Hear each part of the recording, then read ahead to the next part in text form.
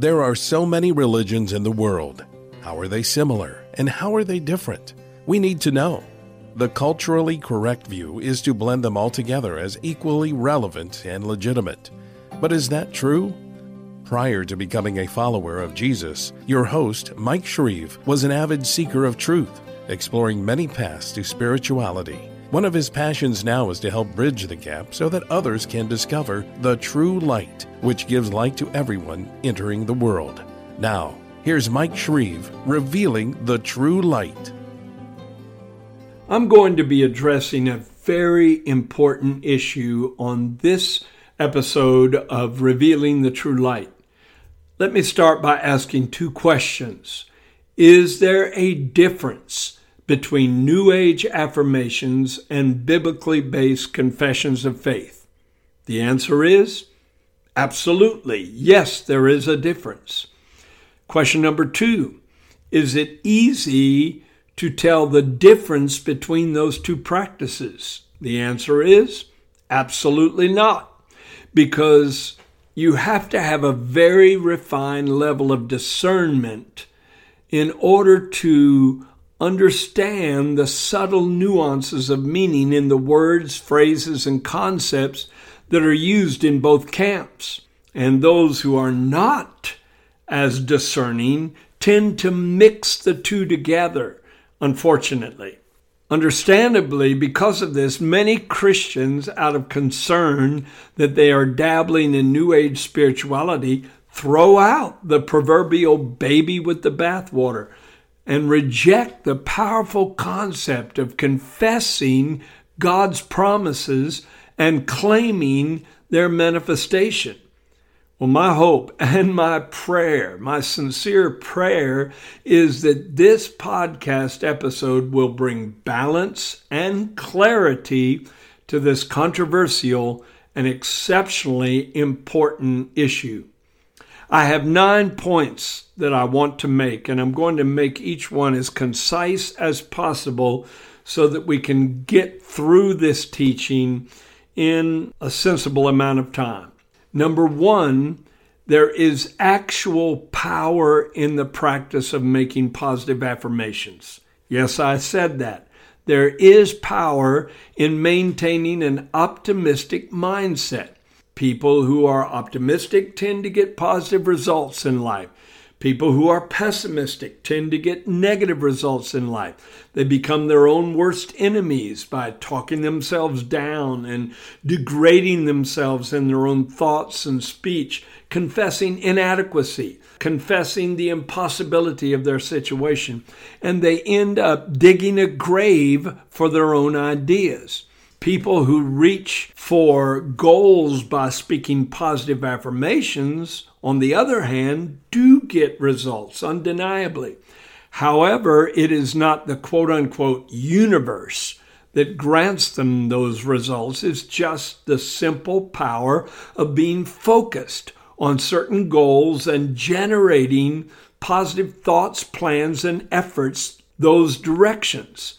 Persons who match their positive attitude to positive actions like this tend to be more determined and tenacious about reaching their goals. Bingo! So what could be wrong with that practice? Well, number two expresses one side of it. When it comes to acquiring certain material things, job positions, or even changing the mind or heart of other human beings, the practice of New Age positive affirmations can either border on or actually enter the realm of witchcraft, because witchcraft is the attempted implementation of illegitimate spiritual authority to supernaturally change circumstances or people. Sometimes positive confession is benign. It doesn't even venture over into that territory. But at other times, it can involve some very dark behavior patterns. For instance, if 3 or 4 people are vying for a certain position in a company, what if all of them tried to use quote-unquote positive confession to obtain that position, then they would be trying to overthrow the desire or will of the other people involved by supernatural force and power attached to their words. Thus, it becomes a form of witchcraft, even if no potions or spells are used. It depends a lot on the attitude and the exact way that the persons involved use these methods. Number 3, success is impossible in life without this next factor in place.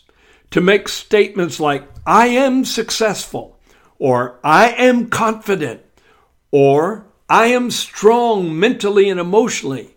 These are not necessarily wrong within themselves.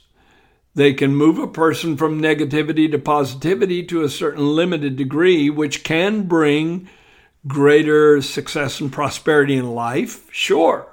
However, if the person saying those things is in blatant rebellion against God, rejecting the Bible, ignoring moral principles, and walking contrary to God's word, positive affirmations may appear to bring a few positive changes, but in the end, they will not change the dark cloud that is hovering over that person's life or the consequences of their sin unfolding. So many contributing factors have to be considered. Words are not powerful unless the basis and the foundation of what is said is correct. Number 4, we need to understand that there are 3 levels of creativity. You often hear New Age teachers talking about awakened individuals creating their own reality, that you create your own reality. I create my own reality. Now, first of all, that idea is based on the concept that truth is subjective. And you can have your truth and I can have my truth and we can both be right simultaneously. That's absolutely false. Truth is objectively the same for everyone. And you can't just create a belief system and it's true for you. However, there is some truth. There is a certain element of truth to the idea of creating your own reality. Now, don't put the brakes on yet. I am going to explain this thoroughly, and you'll see why I said what I just said. Let me show you the 3 levels of creativity that human beings can possibly function on. And the first 2 can actually function without God's personal involvement. Of course, we need to understand that God has created all people with creative capacity on these 3 levels, so he is indirectly involved in the first 2 areas. Strangely, he's even indirectly involved with those who in their lives are pitted against him. What a merciful God he is, to allow them to participate in creativity even when they are pitted against the Creator. We are triune beings, right? We are made up of body, soul, and spirit. And creativity lodges in each one of those parts of our being.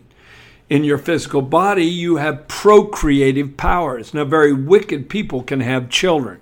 And so once again, God's not personally involved necessarily in the conception of that child, except for the fact that the soul comes from God and he grants human beings and animals the power to procreate. So he's indirectly involved, but he doesn't dictate when those people are going to have children that are even walking opposite to his will.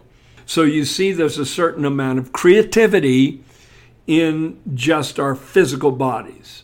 Then you have the human soul. The soul is made up of mind and will and emotions.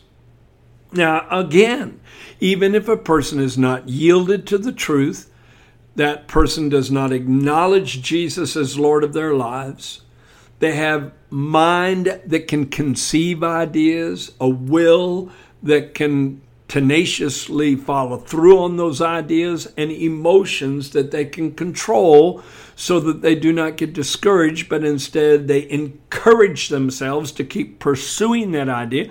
And even godless people that have no thought about being religious or spiritual build huge corporations or invent the most amazing things because they tap into this creativity that's inside of them. Artists and musicians do the same thing. So there is a soulish level of creativity that can be responsive to a person's positive mindset and positive affirmations. That's why some people do see a semblance of success by implementing this principle. But it doesn't bring complete success in life. However, there are enough evidences of it working that they think they've embraced a truth that will carry them all the way through life successfully and prosper them in every way. But that's not true. There's another part of the human makeup called the spirit that prior to being born again, prior to salvation, is dead in trespasses and sins. It's for the most part, dysfunctional or really non-functional, because there are three functions of the human spirit. Number one is communion with God. Number two is revelation from God. And number three is conscience. Now, in a person who has not yet been regenerated by the indwelling presence of the Spirit of God, they have not yet been begotten of the Word and born of the Spirit, there's a barrier between them and God. So the creativity of the human spirit is squelched. It's under the dominion of darkness. It's like a barely burning ember that's almost about to go out. The only functional thing is the conscience. And so the real power of positive confession cannot connect with a divine source because there's no salvation experienced yet. Number 5, the New Age basis of making positive affirmations is a totally erroneous idea that we are all God. That's based on pantheism. And not all New Agers, not all Hindus believe in pantheism, but many do. And that's the idea that the universe was not a creation of God, but an emanation out of the Godhead. And therefore, everything has a divine essence. You are God. I am God. That's the belief. That's the belief. And so because you are divine, once you recognize your own divinity, you can speak, and it's divine power manifesting and flowing through you. Well, that's a complete error. I'm not God. I never will be God. You are not God. You never will be God. We are creations of God, but not manifestations of God. We have been created by God, but we are not manifestations of God. And so the very basis of belief is wrong. It was popularized years ago in a book and a video called The Secret that was put out by Rhonda Burns. It popularized the idea that whatever you think, if you harbor that thought long enough and strong enough and confess it often enough and with enough expectation, it will become a reality. But again, that was based on the idea, plainly spoken in the book, that individuals implementing this approach are God. You are God, so you can create your own reality. And besides, you need to see that she got that concept from a woman named Esther Hicks, who channeled, did you hear me? She channeled that revelation through yielding to a multi-personality spirit called Abraham. Well, that was nothing more than a demon that she was possessed by. And in The Secret, God is generically termed, quote unquote, the universe, and compared to a genie that grants a person's wishes. Well, in mythology, a genie is subject to the one who controls it.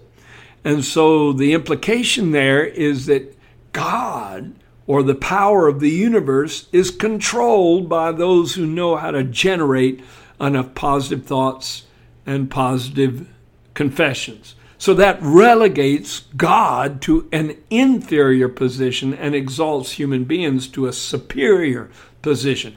The guru I studied under said that. I heard him with my own ears say that man is greater than God because we can control the power of God by the mantras we chant and the words we say. That's a complete untruth. That's a complete falsehood.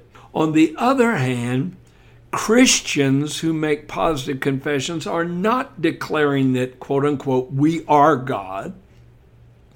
We would never make the assertion that we are God's, small letter G, if we really understand what Jesus talked about when he quoted that passage from Psalm 82.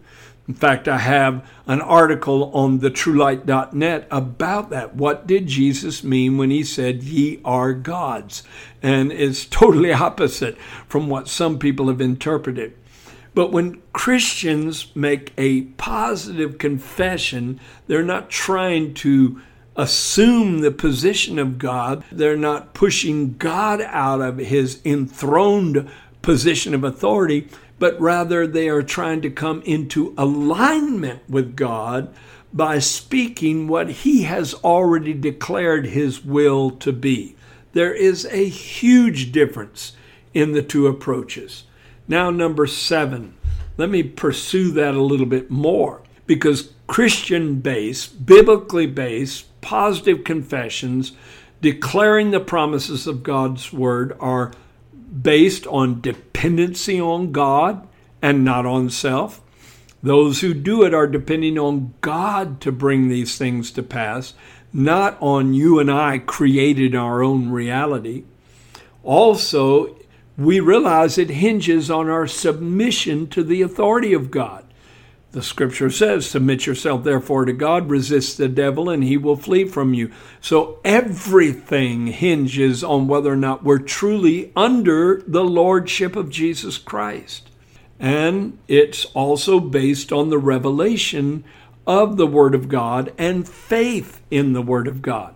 So that our confession of faith is not independent of God's word, but rather we realize it must be in total agreement with God's word. And that's what makes it powerful. We are co-workers with God. We are participating with God. We are offering our mouths to speak words of faith that are in alignment with what God himself has spoken.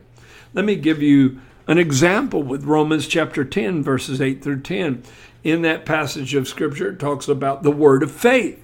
And it says that if you will confess with your mouth the Lord Jesus and believe in your heart that God has raised him from the dead, you will be saved. For with the mouth confession is made unto salvation, and with the heart man believes unto righteousness. Wow, that is absolutely powerful, that you can be the most corrupt sinner, demonized, overwhelmed with evil and wickedness from your past, and you can embrace the Word of God. You can hear a convicting message, repent of your sins, surrender to the Lordship of Jesus, confess with your mouth that he rose from the dead, and suddenly you get resurrected from the grip of sin and darkness and translated into the kingdom of God's dear Son. How powerful is that? And it all hinged on one positive confession coming out of your mouth that was not independent of God's word, but in alignment with God's word. You didn't make that salvation happen. God made it happen when your words and his words became one. So important to see it this way. Positive confession, well, you can see it all through the Bible. Psalm 27. Listen to what David said. The Lord is my light and salvation. Whom shall I fear? The Lord is the strength of my life. Of whom shall I be afraid? Now, some people would make you think, some believers, some Christian believers would make you think that if you're going to approach this right, you've got to use a humble kind of squeamish, pleading, and begging, oh God, please be my light, and oh God, please be my salvation. My enemies are many. God doesn't want you to approach life that way. You fight the good fight of faith. And that means taking hold of the word and saying not, oh, I hope God is my salvation, but the Lord is my light and my salvation. I hope God delivers me from darkness. No, the Lord is my light and my salvation. So if it wasn't wrong for David, it's not wrong for you. What about Joel chapter 3, verse 10? Let the weak say, I am strong. That sounds contradictory, but it's a way of showing the power of overruling your own negative emotions and emerging strong even though you feel emotionally and mentally weak. And I know that passage was primarily speaking to soldiers that were going out on a battlefield, but I believe it also can apply to our lives in all of our battlefields. And besides, what about these scriptures I'm about to quote? And I'm on number 7 of my 9 points I wanted to make. Listen to these scriptures. Jesus said, if you abide in me, and they're the key phrases, abide, which means to be under the lordship of Jesus Christ, surrender to him and abiding in him by walking a Christian walk, walking in the light, walking in truth, walking in love. He said, if you abide in me and my words abide in you, you will ask what you desire and it shall be done for you. But the thing is, if you abide in him, his desire becomes your desire. You're not going to indiscriminately ask for things that feed your lusts. You're going to be yielded to the will of God. And so there again, that marriage of your will with God's will is so important. But Jesus was very bold in saying this. Listen closely now.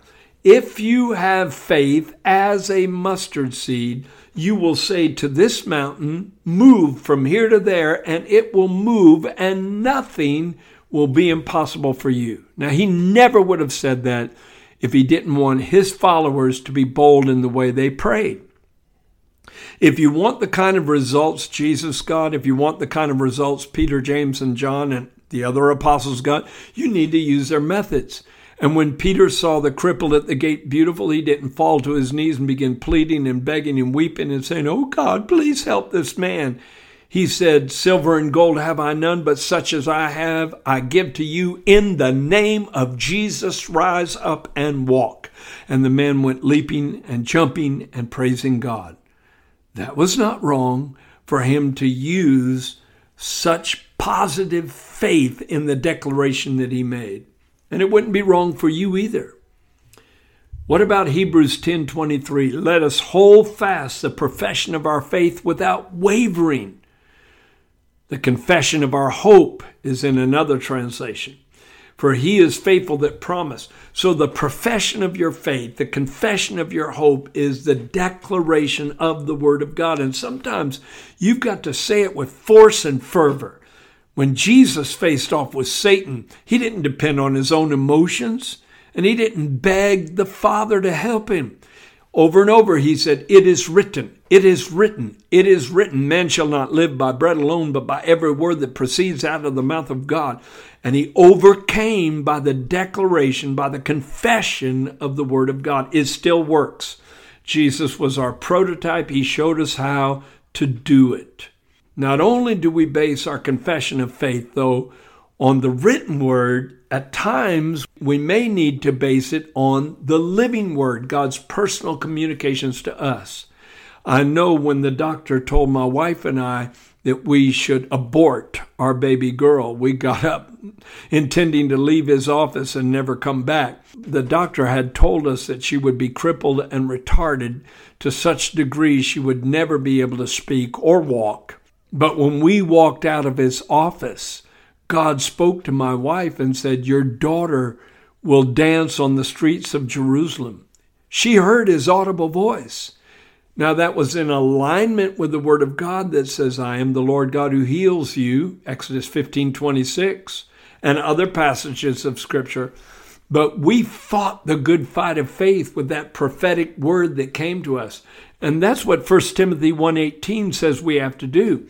Paul wrote Timothy and said, this charge I commit to you, my son Timothy, according to the prophecies which went before about you, in order that you might war a good warfare by them.